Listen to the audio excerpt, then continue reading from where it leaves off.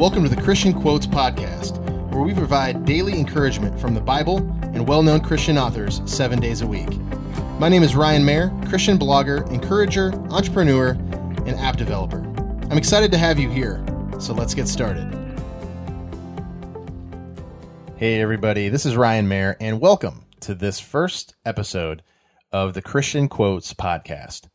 Man, I'm so excited to have you here, and today's quote is from Joyce Meyer. She's one of my favorite authors, and this is from her book, Making Good Habits and Breaking Bad Habits. It goes like this: if you don't learn to control your thoughts, you will never learn how to control your behavior.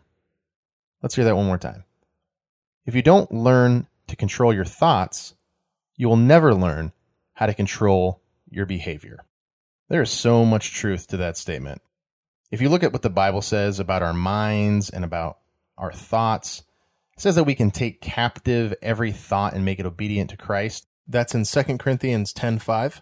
And we can renew our minds in Romans 12:2.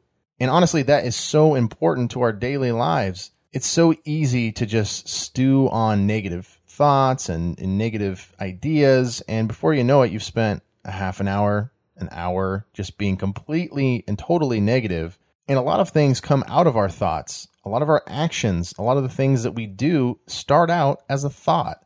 And so it's very, very important to control your mind. And that's why the Bible is filled with verses about controlling your mind, about renewing your mind, about the things that you're supposed to think on that are good, whatever's pure, whatever's noble. Think on these things.